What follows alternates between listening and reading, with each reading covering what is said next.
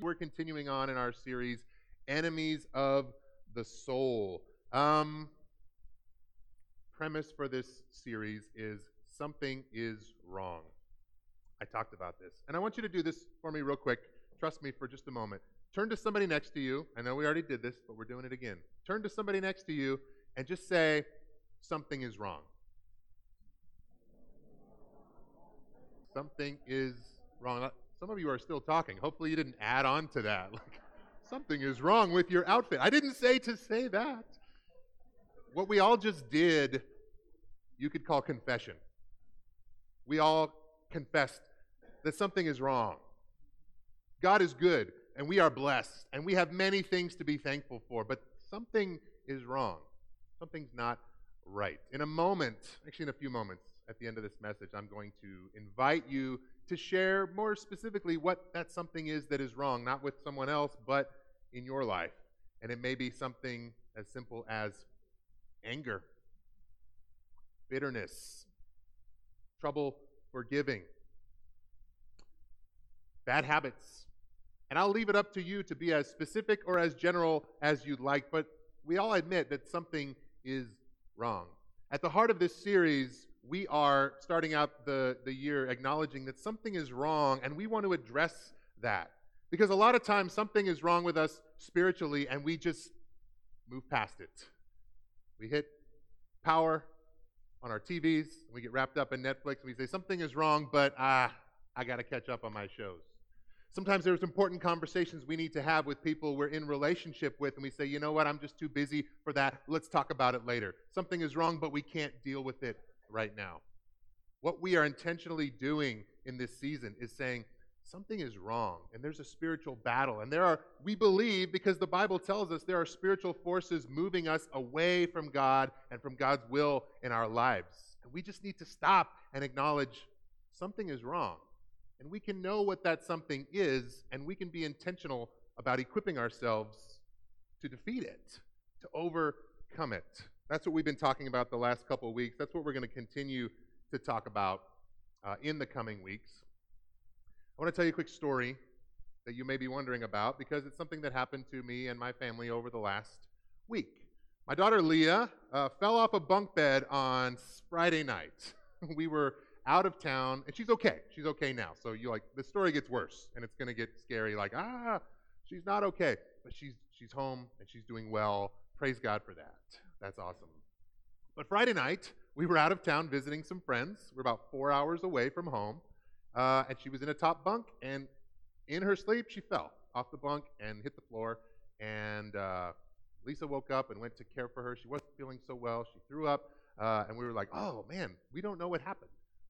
The friend of ours who came, and she heard the crash. The rest of us we were sleeping. We hear a kid crying. We don't know what's wrong. Maybe she's got a virus. Maybe she's feeling sick.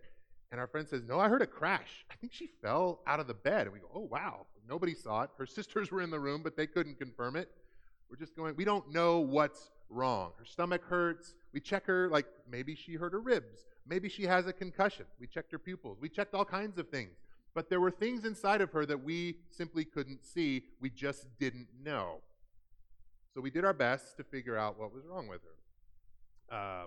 We cared for her. We gave her some tummy rub. We checked her out, and we said, all right, try to get some sleep. Go back to sleep.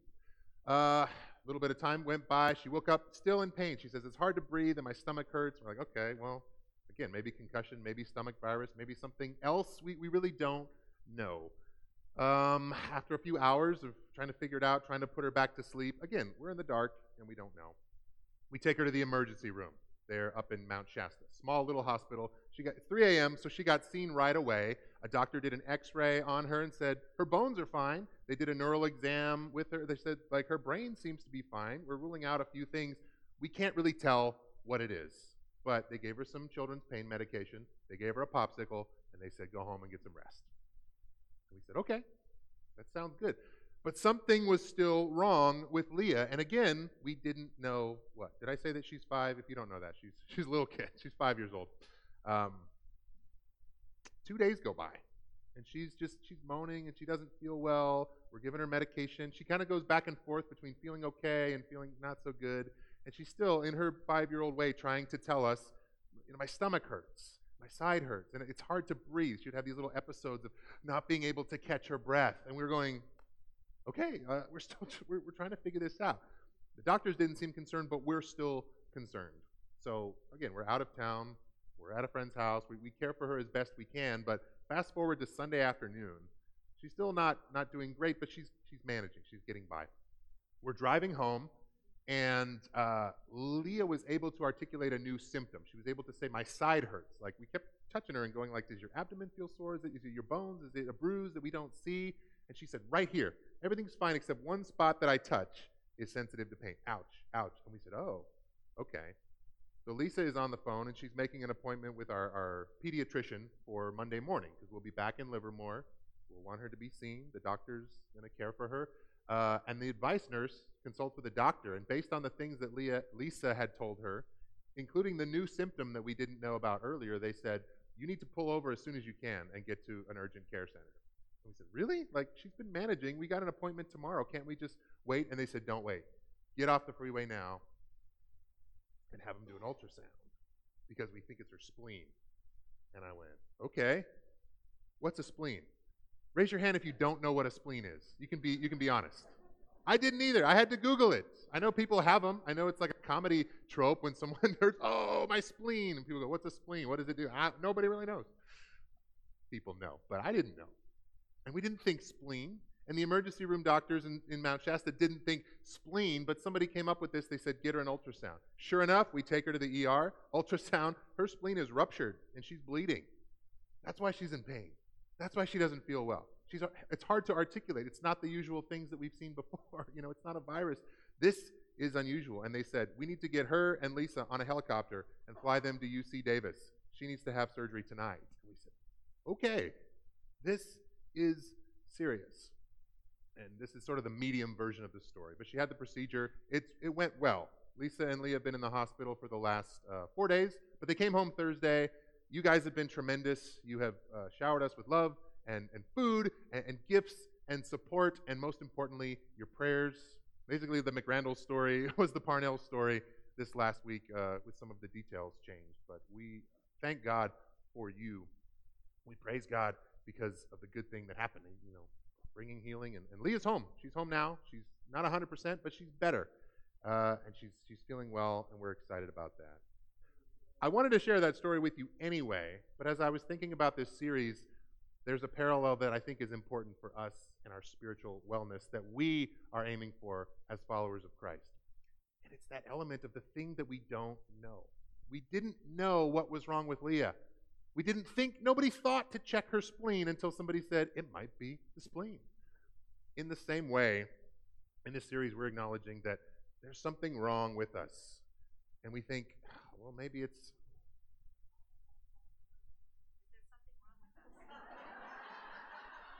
Okay. Something's wrong with my phone, right? Sorry about that. There's something wrong with us, and we think of the things that we normally think of. Maybe I just need more sleep. Maybe it's this, or maybe I need to change this. Who knows? But when we acknowledge, hey, we have a spleen. It's supposed to do something. When it gets damaged, it functions wrong, and it ruptures and messes up our life. In the same way, spiritually, we believe that there are forces that are trying to pull us away from God, that are trying to disrupt our relationships, that are trying to get us to believe things that aren't true. And when we don't pay attention to them, essentially when we don't do that spiritual ultrasound and acknowledge, yes, this is the thing that is making me feel a little bit off, then we just kind of like Leah over the 2 days of the weekend, we just kind of try to deal with it. We try to go, it's not great, but like I'll manage. But we don't want to just be managing the problems in our lives, the spiritual challenges. We want to know that like Jesus did in the wilderness, like the early Christians did and what they wrote about in the New Testament, we can overcome the powers of evil that are pulling us away from God. Listen to what the Apostle Paul says. I go to the Apostle Paul a lot because he understood this. He experienced this. And like you guys being bold with your confessions with one another, he was not afraid to admit something is wrong. Not just in the spiritual world in the spiritual sense, but with me, here's the thing that's wrong, and here's what I'm going to do about it. He says this. You can go ahead and throw this up on the screen, Dick. Finally, be strong in the Lord and in his mighty power. Put on the full armor of God so that you can take your stand against the devil's schemes. For our struggle is not against flesh and blood, but it's against the rulers, the authorities, against the powers of this dark world, and against the spiritual forces of evil in the heavenly realms. There it is, that acknowledgement. There's something happening that we don't see, but it's real, and we can do something about it. He says, therefore, put on the full armor of God, so that when the day of evil comes, you may be able to stand your ground, and after you have done everything, to stand. Stand firm then, with the belt of truth buckled around your waist, with the breastplate of righteousness in place, and with your feet fitted with the readiness that comes from the gospel of peace. In addition to all of this, take up the shield of faith, with which you can extinguish all of the flaming arrows of the evil one. And take the helmet of salvation and the sword of the Spirit, which is the word of God. And pray in the Spirit on all occasions, with all kinds of prayers and requests.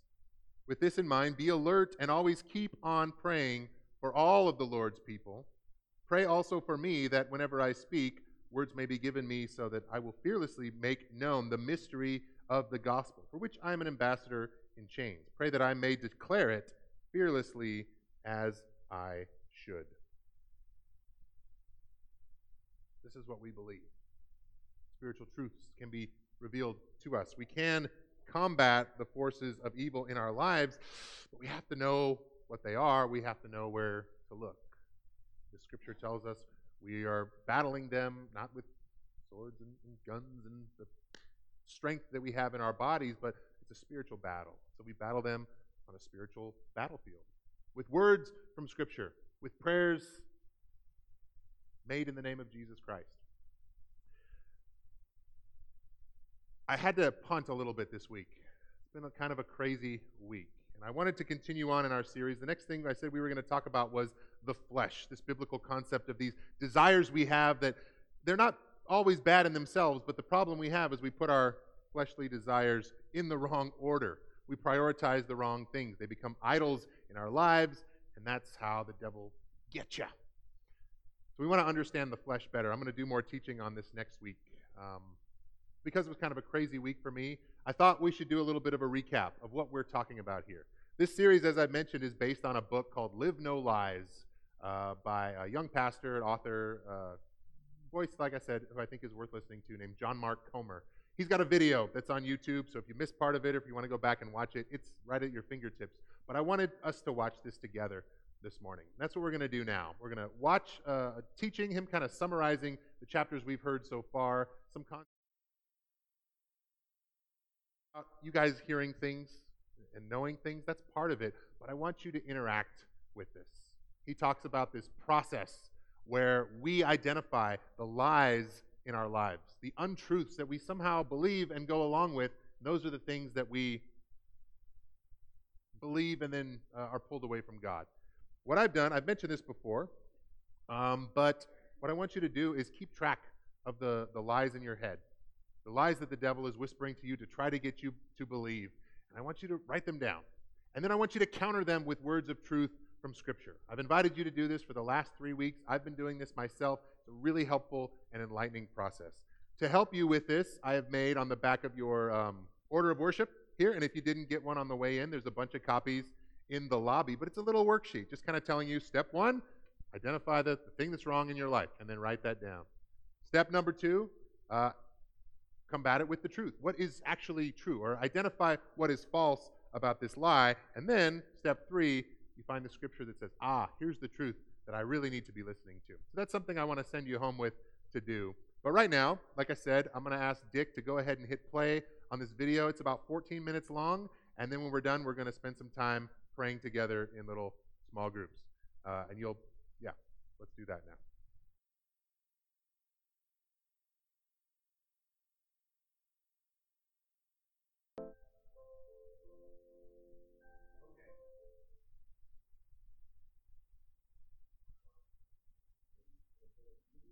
Sorry. This is where we're going. This is where we're hanging out. My hope for you this morning, and like I said before, these things, they don't get addressed until you know what's wrong, until you know how to address them. My hope is that something that is said out loud during our prayer time that's coming up in just a moment will bring something to light, will address a problem is there. We often don't do a good job of the discipline of confession, although confession is what brings things into the light. Sin that we're harboring, sinful feelings, hateful ideas that are not of God, that don't come from God. But there's something very, very healing and very, very transformative when we say, like we did earlier, something is wrong. When you say that out loud and somebody else hears you say that and say, I will pray for you, like we will battle this spiritual battle together. Again, I'm very thankful for all the prayers that this church has lifted up on behalf of Leah.